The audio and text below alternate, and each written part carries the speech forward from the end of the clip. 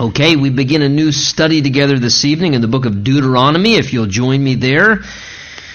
Starting another book here in the Old Testament, the fifth book in what is often called the Pentateuch, referring to the first 5 books that we have in the Old Testament.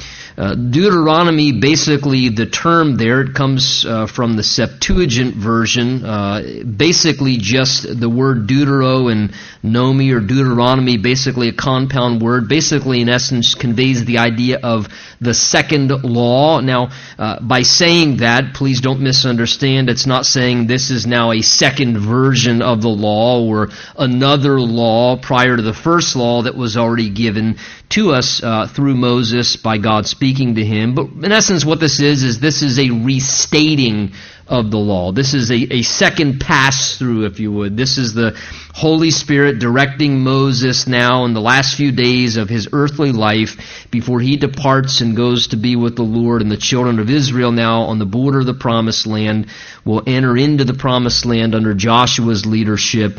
Really, this is sort of a restating of the law for the younger generation. Again, the book of Deuteronomy, chronologically, as far as time frame, covers somewhere, I think it's fair to say, between a 30 to 40 day period, about a month's time frame. Some say 37 days. I don't know if we can exactly be accurate, but about a month's time frame is what's encompassed in this book here that we have. As really what we get here in the book of Deuteronomy, it's almost, I guess you could call it a refresher course. You'll notice that as we go through it, if you've read through it or you're familiar with the book of Deuteronomy, that a lot of what we find here are things that are reiterated from Leviticus and Numbers. Now, that doesn't mean that, oh great, they're going to have to go through that boring type stuff again. That's not the case. This is a restating of the law, but not in verbatim. This isn't just rote repetition. This isn't just the Holy Spirit through Moses restating the exact same things that were given to us in the book of Numbers and in the book of Leviticus and aspects of some of the things from Exodus. But what this is the restating of the law by Moses, interspersed with encouragements to obey the Word of God, interspersed with warnings to obey the Word of God.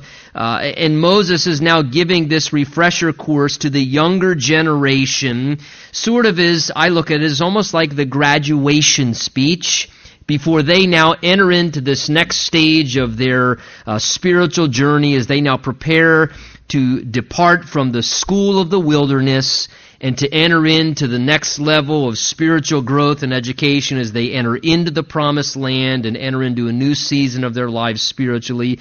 This is sort of Moses' farewell address. And whenever you have a really good, godly leader, whenever you have even just, a godly person, a great man, a great woman, and they're about to die or depart from this earth, and they've had a good run at it, there's something really valuable about people's last words. Maybe if you were with a parent before they passed away, or just somebody you really loved or admired and respected, and they said, hey, just let's get together. And it's almost that kind of thing where you realize, man, sometimes the final words, the last words that somebody had to say can really be some really gargantuan, massive, important things. And that's what this is. This is Moses. At this time, he's 120 years old. This is an individual who's had a long journey, a long relationship with God. God has spoken to him, the Bible says, treated him like a friend, speaking face to face in a very direct way. Moses has had access to God's presence. He's heard from God directly. And this man of massive spirituality now has before him this younger generation. The older generation has died off over the 40-year wandering in the wilderness, and they're now on the edge of the land. They're about a month before Joshua assumes the leadership and takes them in. And Moses now really just pours into them one last time. And in essence, this is somewhat of a series of youth sermons. As Moses, this 120-year-old, very wise, godly man, looks at these younger pups, if you would, spiritually, and he says, look, let me share some things with you that are critical, because I'm about to go and be with the Lord, and you're the younger generation, and I don't want to see you get burnt and waste your lives and miss opportunities and live foolishly and repeat the mistakes of your fathers or live the same experiences and get battle scars and regrets. I want to see you do well.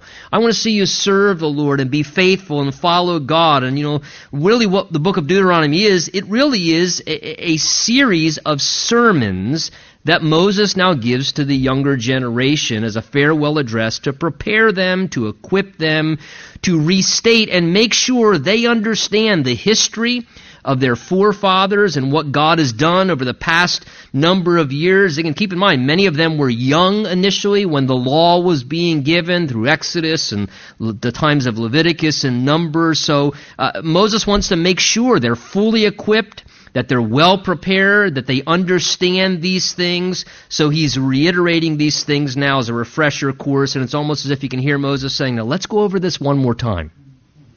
If you've had kids, you had to do that. Maybe you're leaving them an instruction, or you're going to leave them home for the first time or something, or you're just trying, you explain it, but let's just go over this one more time. Just want to make sure that you got this, because this is really important stuff. So Moses wants to make sure that they understand these things, and he now gives sort of this series of sermons in this book is basically what it is, as he's restating the concepts of their history and the law, second time interspersing warnings and encouragements throughout it. What's interesting is the book of Deuteronomy, you're here tonight to study it, and I'll tell you this, that means you're going to understand your New Testament better than other people who aren't interested in studying the book of Deuteronomy, because this book from the Old Testament is the most quoted book in the New Testament, which goes to show you something.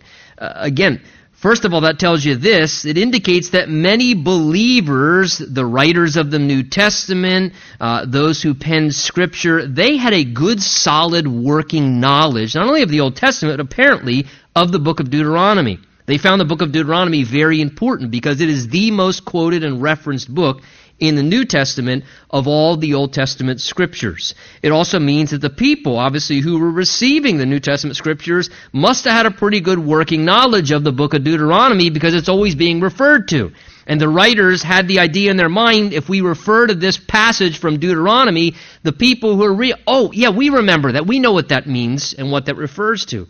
It also, the book of Deuteronomy, is the book that Jesus himself quoted more than any other Old Testament book. So it may be speculation, but it could be that this is Jesus' favorite book in the Bible. I don't know.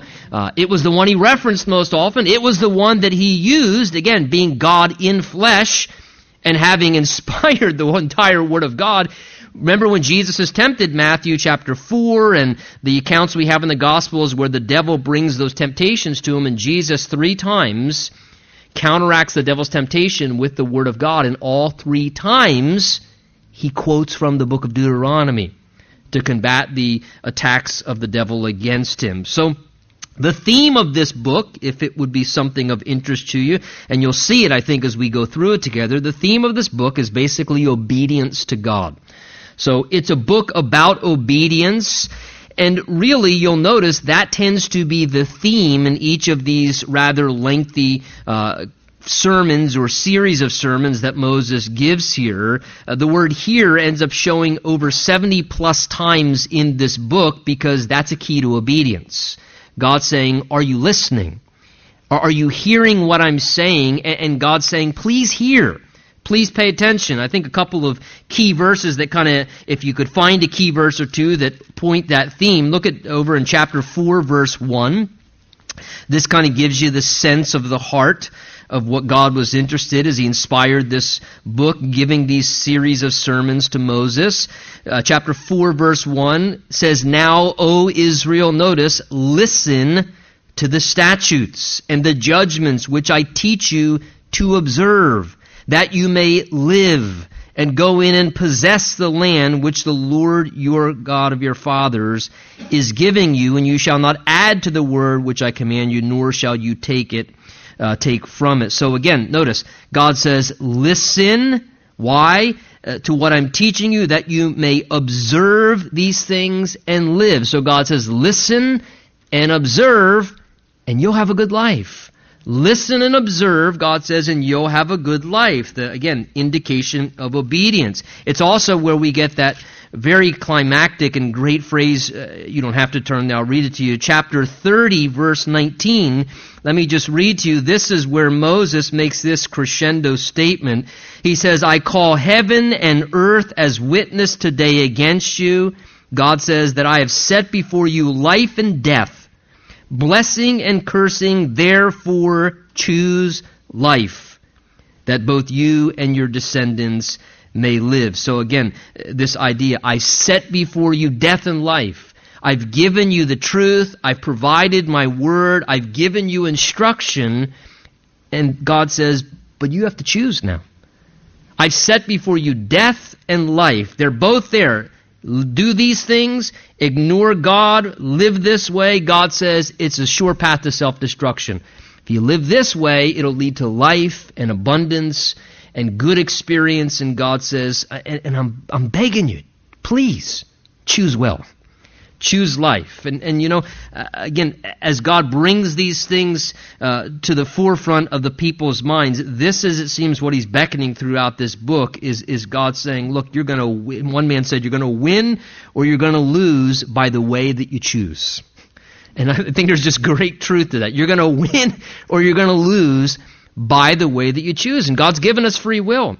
He sets before us the opportunity to experience his blessing and a blessed life.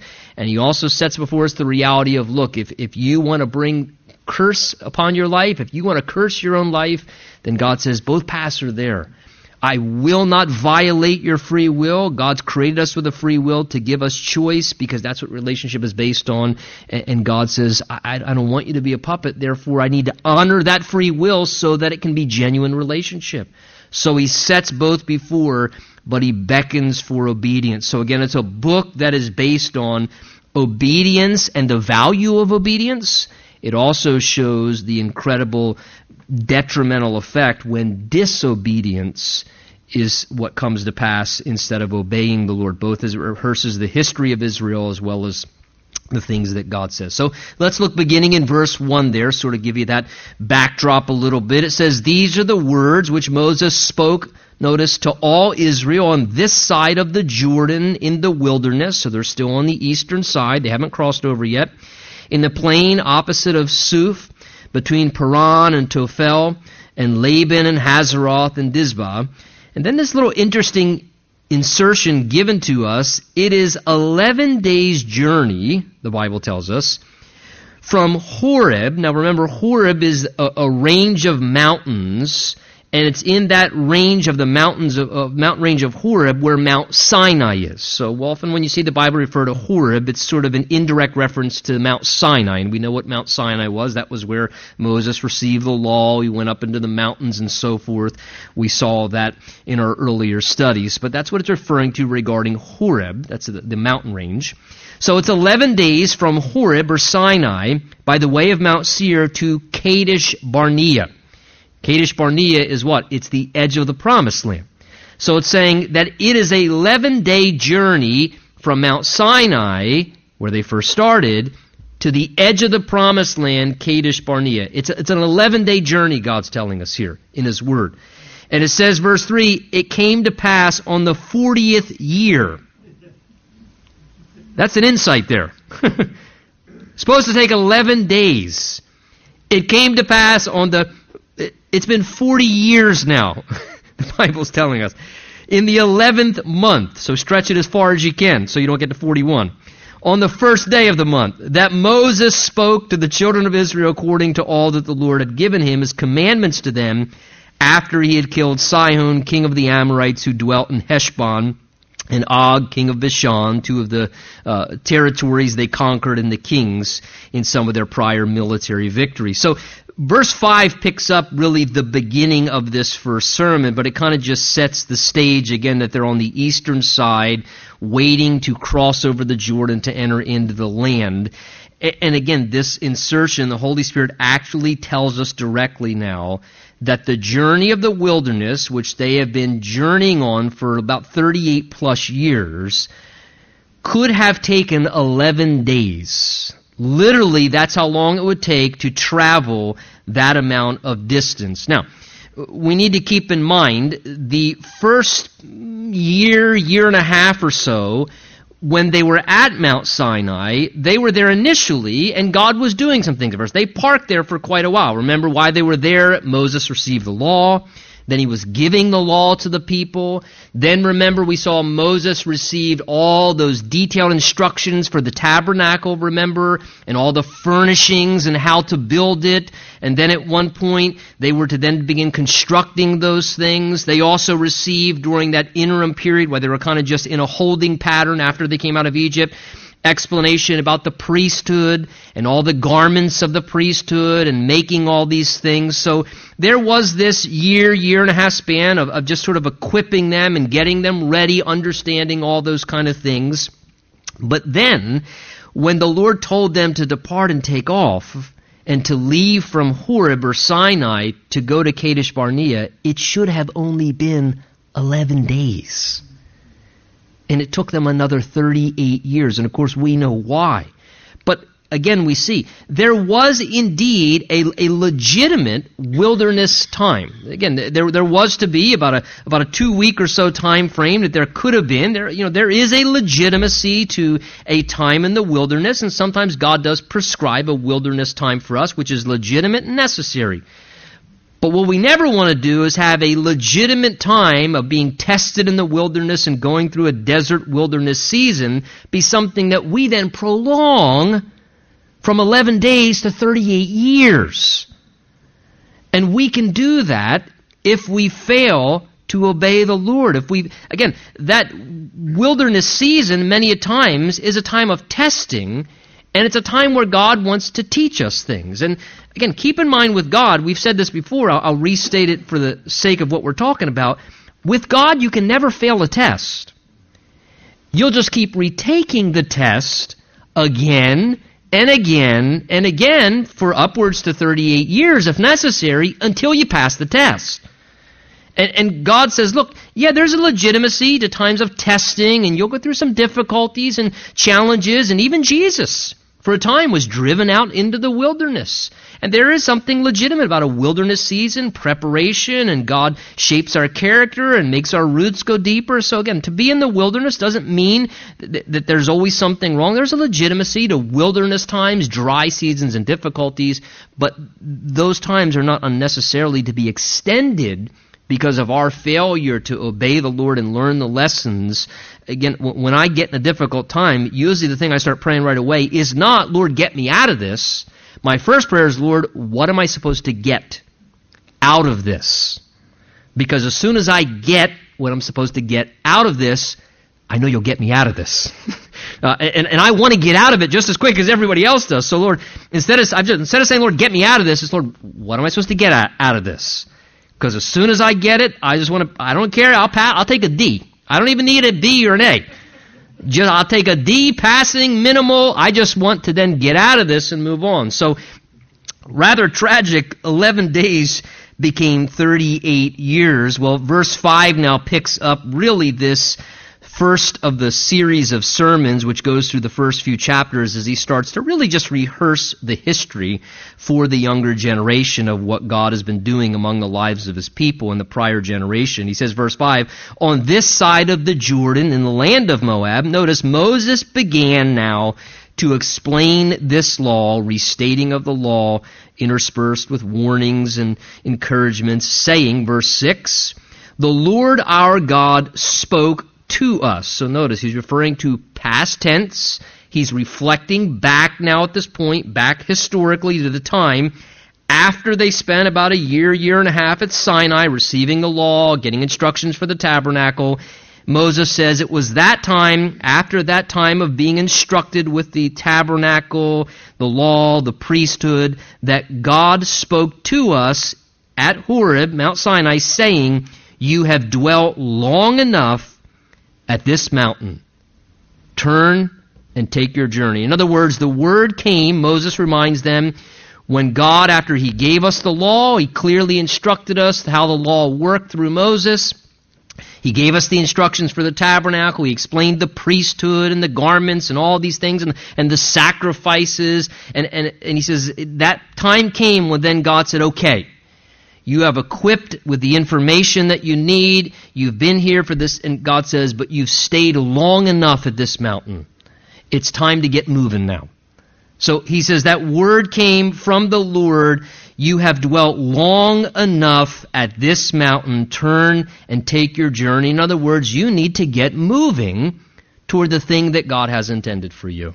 You're not to sit here and dwell here anymore. You are to move on to the thing that God has in front of you that you were always destined to move on to. And I look at that and I think that there are times indeed in our lives where perhaps the Lord says to us, maybe even reading that verse there in verse 6 conveys something to your heart this evening, where perhaps you have just been sitting and dwelling at a particular spot, staring at some massive mountain in front of you that's maybe a past problem or something that became an obstacle, and maybe the Lord's saying, look, you've dwelt long enough at this mountain now. You've stood here and stared at this mountain long enough, and it's time to move on now. It's time to stop staring at this mountain. It's time to stop sitting idle. It's time to get up and to get moving. And that word comes from the Lord sometimes, where he says, look, you've dwelt here long enough. It's time to get going now. Or maybe he says, look, you're equipped. You're prepared enough. No new information needed. You have all the information that you need. You have what's necessary. You are ready, and it's time now to begin journeying forward. So he spoke to them, turn and take your journey, an exciting day when they began that wilderness wandering. Unfortunately, it should have taken 11 days and took a lot longer than it took. Take your journey, go to the mountain of the Amorites, to all the neighboring places in the plain, and the mountains in the lowland in the south, and on the seacoast, to the land of the Canaanites, and to Lebanon as far as the great river, the river Euphrates. Again, he's giving reflection of what we just saw recently, of the boundaries of the promised land that he ultimately was bringing them to, referenced in verse 7. Verse 8, God said, see, I've set the land before you.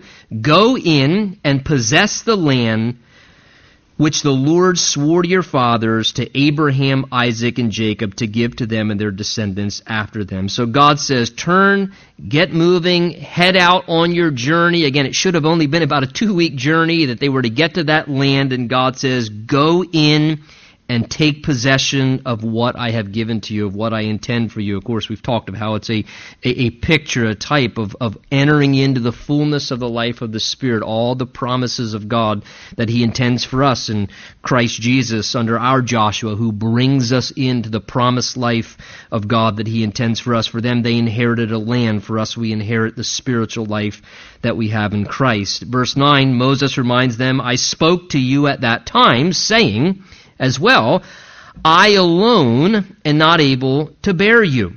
The Lord your God has multiplied you, and here you are today as the stars of heaven in the multitude. So even as God spoke to Abraham, part of the promise to Abraham was that his descendants were going to be more numerous than all the grains of sand on the seashore, and more than all the stars in the heaven that could be counted. And God did that. God honored his word. The children of Israel, especially during their time in the season in Egypt, just under the greatest pressure and persecution, multiplied tremendously, to where we know as a congregation they became over 600,000 just men who were 20 years old and above, not counting women, children. So upwards, as we've said before, to somewhere potentially between 2 to 3 million people. This massive congregation of people journeying through the wilderness. And Moses says, I remember the time when I spoke to you, and I began to realize the Lord has multiplied you. And he says, verse 11, may the Lord God of your fathers make you 1,000 times more numerous than you are, and bless you as he promised you. But he says, how can I alone bear your problems and your burdens and your complaints? So again, probably this is a reference to what happened back in Exodus 18, where as they were beginning to journey through the wilderness, Moses' father-in-law Jethro, you remember the story, was paying a visit. And here's Moses. He's, there, and father-in-law's, visiting, and he's watching what his son-in-law is doing. And Moses is probably thinking, boy, my father-in-law is going to really be impressed. I mean, I just work hard, taking good care of his daughter. At the end of the day, remember, when Jethro said to him, his father-in-law, what you're doing is not good here. This isn't good. You're going to wear yourself out. You're going to wear the people out, because what happened? Moses, all by himself, basically trying to take care of all those people, had become reduced to nothing more than a professional problem solver. And all he was doing from sun up to sundown was entertaining every single little tedious grievance and problem, which happens when you have 2 to 3 million people living together in a wilderness area. Bob's snoring so loud in the tent next to me, and that's really rude. And this person's doing this, and and he's listening to all he's doing from sun to entertaining all these problems. And Moses said there came a point where I realized I can't do this. I can't bear all this alone. I'm not helping you. I'm certainly going to just destroy myself. I realized that I came to a place where I needed assistance. His father-in-law said, look, Moses, this is not good. You need to find some help. You're not intended to just only be reduced to being a professional problem solver. You're not going to accomplish the things that God intends for you to do. You're going to burn out just with handling this. So the resolution, as we saw, verse 13, he recommended, choose wise and understanding and knowledgeable men from among your tribes, and I will make them heads over you. And you answered me and said, the thing which you have told us to do is good. So Moses makes this recommendation, which the people embrace and they implement. He says, look, we need to find some help to be able to delegate out some of this responsibility. Again, it wasn't that the people's problems didn't matter. It wasn't that Moses didn't care and thought, well, you just stop complaining. Go back and figure it out, and give him something to help him with his snore. I mean, it wasn't that he didn't care about it. He said, but I realized that it was too much for any one person to do. And you know what? When it comes to the work of God, that's always the case. God's work was never intended to be done by one person. It was always intended to be a shared thing, even amongst leadership. The idea of, D.L. Moody said, I believe it was Moody said years ago, I would much rather put 10 men to work than do the work of 10 men. And this is the idea here. Moses said, look, choose from among yourselves, notice, men who are wise, understanding, and knowledgeable. Not guys with great resumes, guys who are those who are wise. Those who are knowledgeable in the ways of God, those who understand the will of the Lord and the heart of God, men from, notice, among your own tribes, and I'll make them leaders and heads over you, some over 50s and hundreds and thousands and so forth. But again, notice the leadership, where was it selected? It was selected from within the people of God themselves. Men from among you, men who are known, men who have proven their reputations and their characters able to be evident, wise and understanding and knowledgeable men. And when the people heard that proposal, they said, hey, that sounds like a great idea. The thing that you say is good. And whenever God is in something, there is that confirming testimony of the Holy Spirit. Hey, that sounds like the Lord. That sounds good. It's a good resolution. Whenever you can propose something that makes 2.5 to 3 million people happy, it's God. It's absolutely God. Verse 15, so I took the heads of your tribes, notice wise and knowledgeable men. I made them heads over you, leaders of thousands, some leaders of hundreds, some leaders of 50s, some leaders of 10s, and officers for your tribe. So notice different responsibilities. Some were able to handle leading 1,000. Some were qualified to lead 100. Some were qualified to lead only 10. People received different responsibilities according to their capabilities from the Lord. And verse 16, I commanded then your judges at that time, these different leaders who delegation of responsibility was given to hear the different cases. This was the exhortation and instruction Moses gave them as the senior leader. He said, hear the cases between your brethren. Notice, judge righteously, that's always important, between a man and his brother or the stranger who is with him. In other words, use righteous judgment. Things like the book of Proverbs where it says, he who answers a matter before he hears it, it's a folly and a shame to him. The book of Proverbs says, one man sounds right until his neighbor comes and cross-examines him. There is always two sides to every story. And whenever we entertain a whole lot of one person's grievance and we never take the time to hear that much of the other person's grievance, we can err in our judgment. So he's saying judge righteously. Again, he's going to say no partiality, be righteous, be wise in your judgment. Again, this is important for any of us in any role of leadership or helping to mediate or resolve a situation. Judge righteously between a man and his brother, a stranger, whoever it may be. Verse 17, you shall not show partiality, so no favoritism. No catering to a certain person because you want to win their favor, or no catering to another person because you feel undue pity for them. Again, partiality can manifest itself in a lot of different ways. Sometimes we can be overly impressed with somebody, so we can show partiality.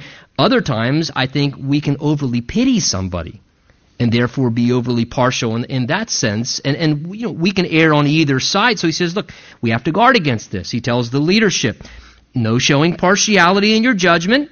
You shall hear, notice, the small as well as the great. So the person who's having a major 50,000 cattle lawsuit is just as important as Bob snoring in the tent next to me that's just really keeping me up at night. So this is all important. Hear all the matters, he says. And don't be afraid, great counsel, of any man's presence, for the judgment is God's. So, again, he tells these leaders not only to be righteous in their dealings, to not show partiality, to pay attention to all people's needs, to not dismiss one thing as more important than another. And he gives another wise instruction for any who would be in such a role or serving. He says, look, do not be intimidated by men. Don't be afraid of anybody. But instead, he says, realize that the judgment is God's. In other words, the ultimate goal in the judgment really isn't even to pacify the people. It's to please God.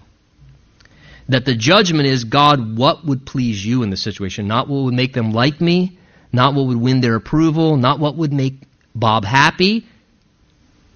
God, what would please you? The judgment is yours. Lord, what is your judgment on this situation?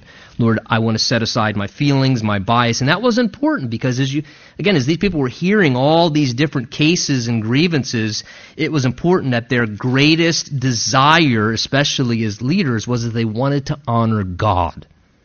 And I'll tell you, that is so critical for those who are in places of leadership, that they be people that not only are wanting to do things righteously and not show partiality, but that their greatest desire is not pleasing men or having the approval or the applause, but is what honors God. It's God's judgment that matters most. How would God judge doing this versus doing this? And then he finally said, and whatever is too hard for you, verse 17, any case, you bring that to me and I will hear. So again, if they couldn't figure out something, maybe they'd take it to the next level of leadership, and ultimately certain things that were just extremely difficult, then periodically cases would be brought before Moses, which he could help with, that were all the more difficult, that really required maybe his assistance or wisdom to help bring resolution. Verse 18, and I commanded you at that time all things which you should do. So we departed then from Horeb, from Sinai. We went through all that great and terrible wilderness, which you saw on the way to the mountains of the Amorites, as the Lord your God commanded us. And then we came to Kadesh Barnea. The idea is the first time. So they come to the staging area, Kadesh Barnea, the gateway into the promised land, the very first time around. And I said to you at that point, you have come to the mountains of the Amorites, which the Lord your God is giving us. Look, the Lord your God has set the land before you. Go up and possess it, as the Lord God of your fathers has spoken to you. Again, the exhortation, do not fear or be discouraged. So as they came to the staging area, Moses said to the people, hey, this is it. This is what God told us about. We've began pursuing God's will. God's plan is right in front of us. This is the land. This is what God's promised to us. So he says, look, now go in and get it. Walk forward in faith. Step into what God intends. And he says, go up and possess the promises of God. And his exhortation, verse 21, don't be afraid and don't get discouraged. Why? Because that's the natural tendency of human beings, is to be afraid to walk in faith and to believe that God's going to do all he said he's going to do. Or to get discouraged and think, yeah, I don't know, and to lack what's discouragement? It's a lack of courage. To be discouraged, to be lacking courage, to believe that God can do what he said he's going to do. So he says, don't let fear or discouragement hold you back, because they are things in our human tendency many times that can keep us from experiencing all of God's best. And again, as they're going into the land physically, it was a literal land for them. Again, as we've talked about, entering into the land is a picture, a prefigurement of us entering in and possessing all the promises of God in Christ Jesus, all of the New Testament scriptures and promises of what the Bible says the fullness of the Christian life is. And I think God says to us as well, as he brings us to that place, look, now begin to possess these things. As you read the Word of God and you read these promises about victory over sin and walking in the Spirit and being able to love and actually forgive and do some of these things that are a part of the spiritual life, to forgive as God forgave us, and to be able to speak the gospel to people and to use the gifts of the Spirit that God's given to us and enter into our ministries, God says, don't be afraid now. Don't be discouraged. Walk in faith. Go in and believe. If God said it in his word, he's going to do it. That they're real promises. They aren't, well, it might work if it's... But God said, no, I wrote those because those are things I want you to lay claim to. I want you to go in and to experience these things. And as we read the New Testament, we should read it in a way where we want to be responsive to it and say, Lord, I want to believe you can do that. I want to believe that's real. And I'm going to appropriate that by faith. I'm going to take a step of faith to live that out, because I believe you want me to experience what you're bringing me into as a Christian. Verse 22, he says, and then when he gave that exhortation, of course we know the story, every one of you, notice, came near to me and said, let us send men before us, let them search out the land for us, and bring back word to us of the way by which we should go up, and of the cities to which we shall come. And the plan pleased me well. So I took 12 of your men, 1 man from each tribe. They departed and went up into the mountains and came to the valley of Eshcol, spied out the land. Remember the 12 spies that went in to check out the territory. And they also took some of the fruit of the land in their hands and brought it down to us.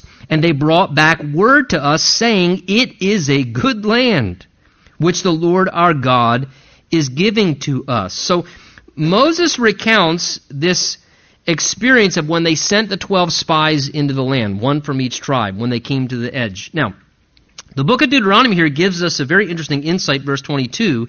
Moses clearly says, as he's reiterating this experience to the younger generation, he says, when we came to the land that God promised to us, I said, don't be afraid, don't be discouraged. This is what God has planned for us and promised to us and given to us. Just go get it.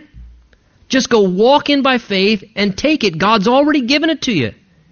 Just go take possession of it.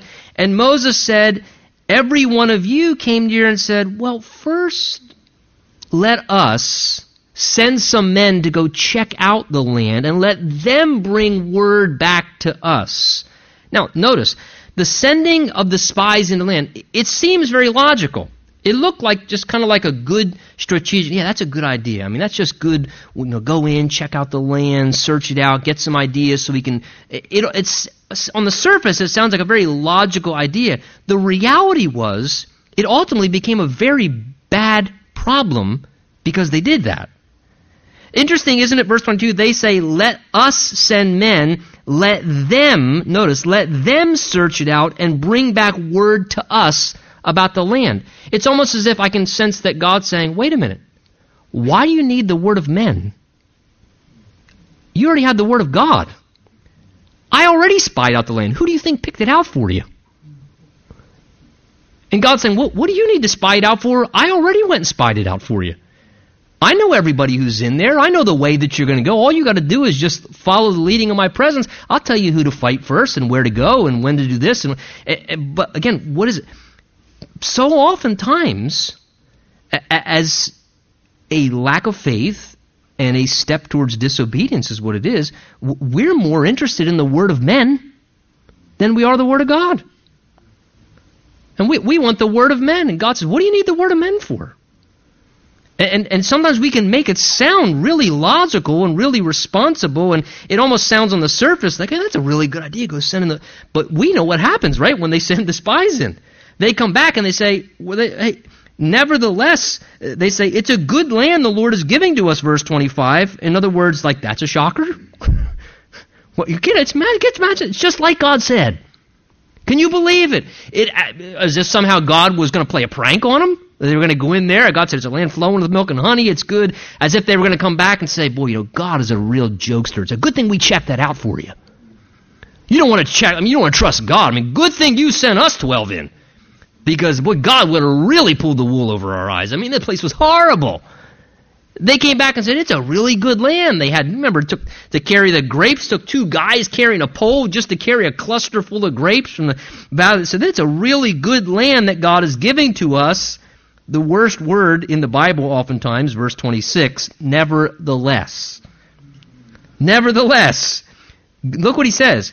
You would not go up, but rebelled against the command of the Lord your God and complained in your tent. So he doesn't say you could not go in.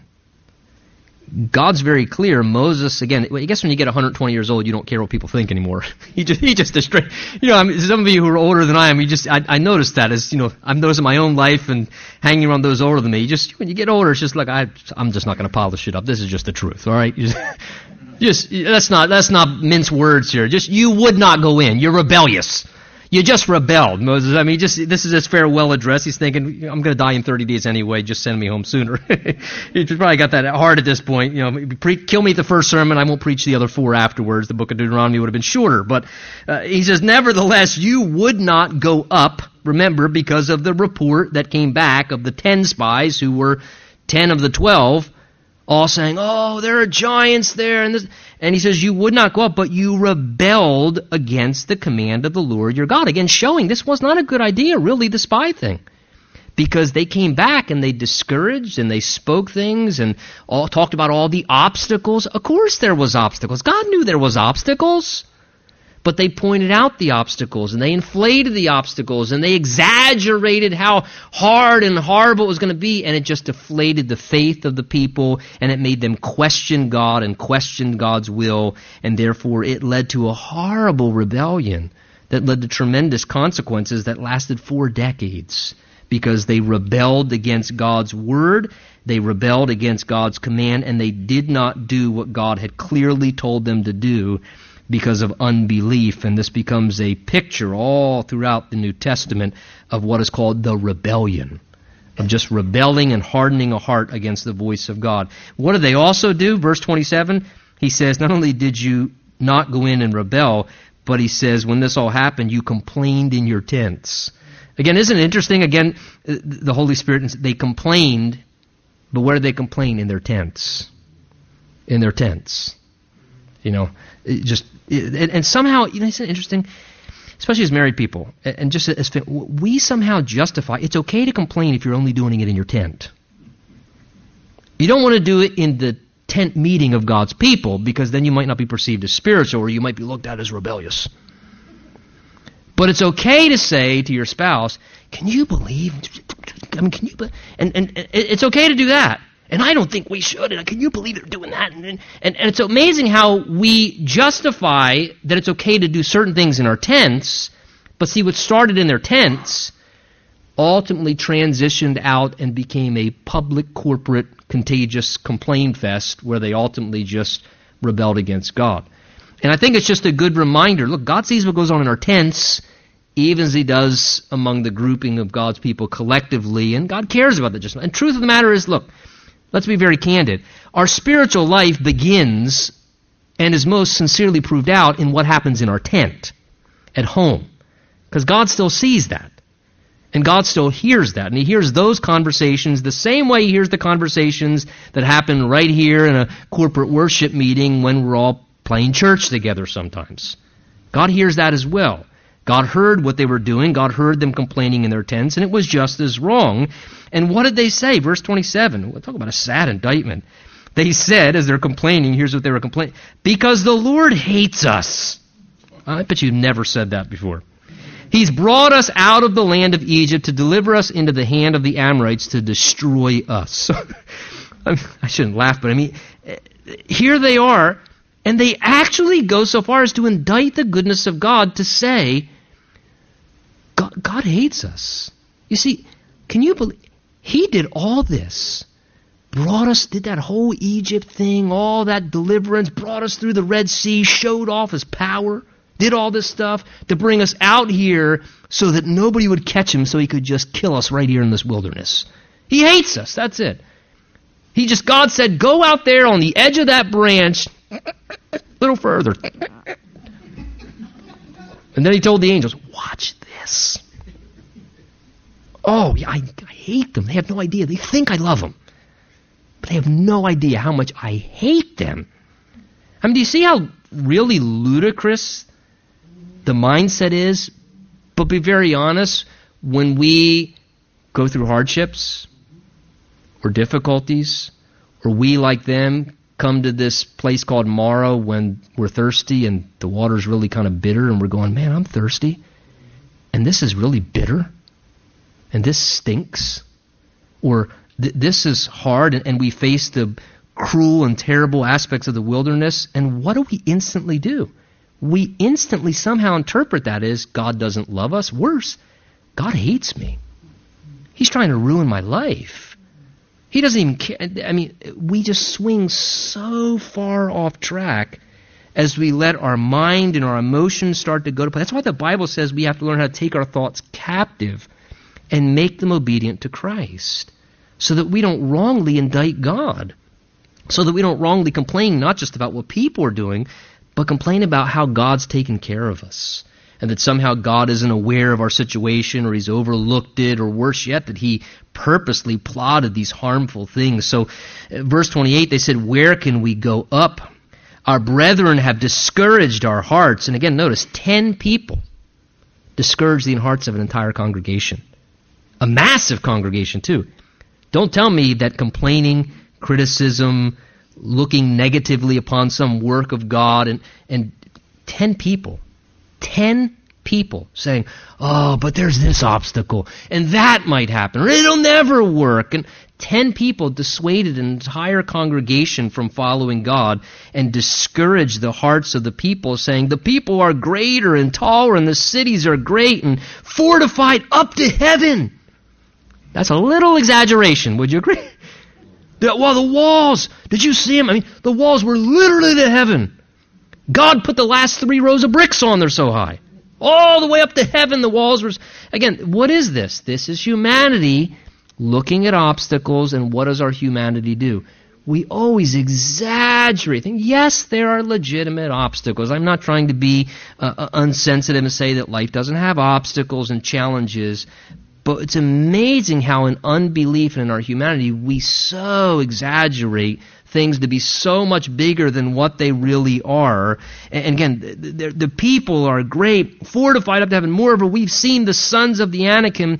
And what did Moses do? He said, then I said to you, do not be terrified of them or afraid of them. Notice verse 30, the Lord your God, who goes before you, he will fight for you, according to all that he did for you in Egypt before your eyes and in the wilderness, where you saw how the Lord your God carried you, as a man carries his son, in all the way in which you went until you came to this place. So again, Moses doesn't say, you know what, yeah, those obstacles are overwhelming. He says those obstacles are legitimate. But right away he says, but the greatness of those obstacles is nothing in comparison to how great and powerful God is. And he instantly just puts their eyes back on the Lord. I mean, you couldn't say it clearer than what he says there. Do not be afraid. The Lord is going to go before you. He'll fight for you, according to all that, notice, he did for you. In other words, he's got a really good track record. Think of all he's done for you. He's got a good track record, Moses is saying. And in the wilderness, he said, he carried you as a man carries his son. He pictures God in this tender way of like a loving parent who just will pick up their exhausted, weak child and carry him so that they don't have to keep walking. And he says that this is what God is like. And, what a wonderful thing that he's trying to give them this encouragement. And, tonight, I don't know what you're facing or what's in front of you. And maybe there are legitimate obstacles. And maybe the enemy has been toying with your mind just like he toys with my mind. It makes me to want to get discouraged and distracted and view things wrongly. And look, problems are problems. Problems are legitimate. They're not always going to go away. But problems are not obstacles that God can't overcome. The presence of a problem does not mean something good can't come to pass, though. What it means is God may say, you're going to have to let me fight that for you. You're going to have to let me, just like I've carried you this whole way long, just carry you through this. And you're going to have to let me show you my power and my strength and let me do for you what I'm alone able to do. Well, let's stand together. Our time's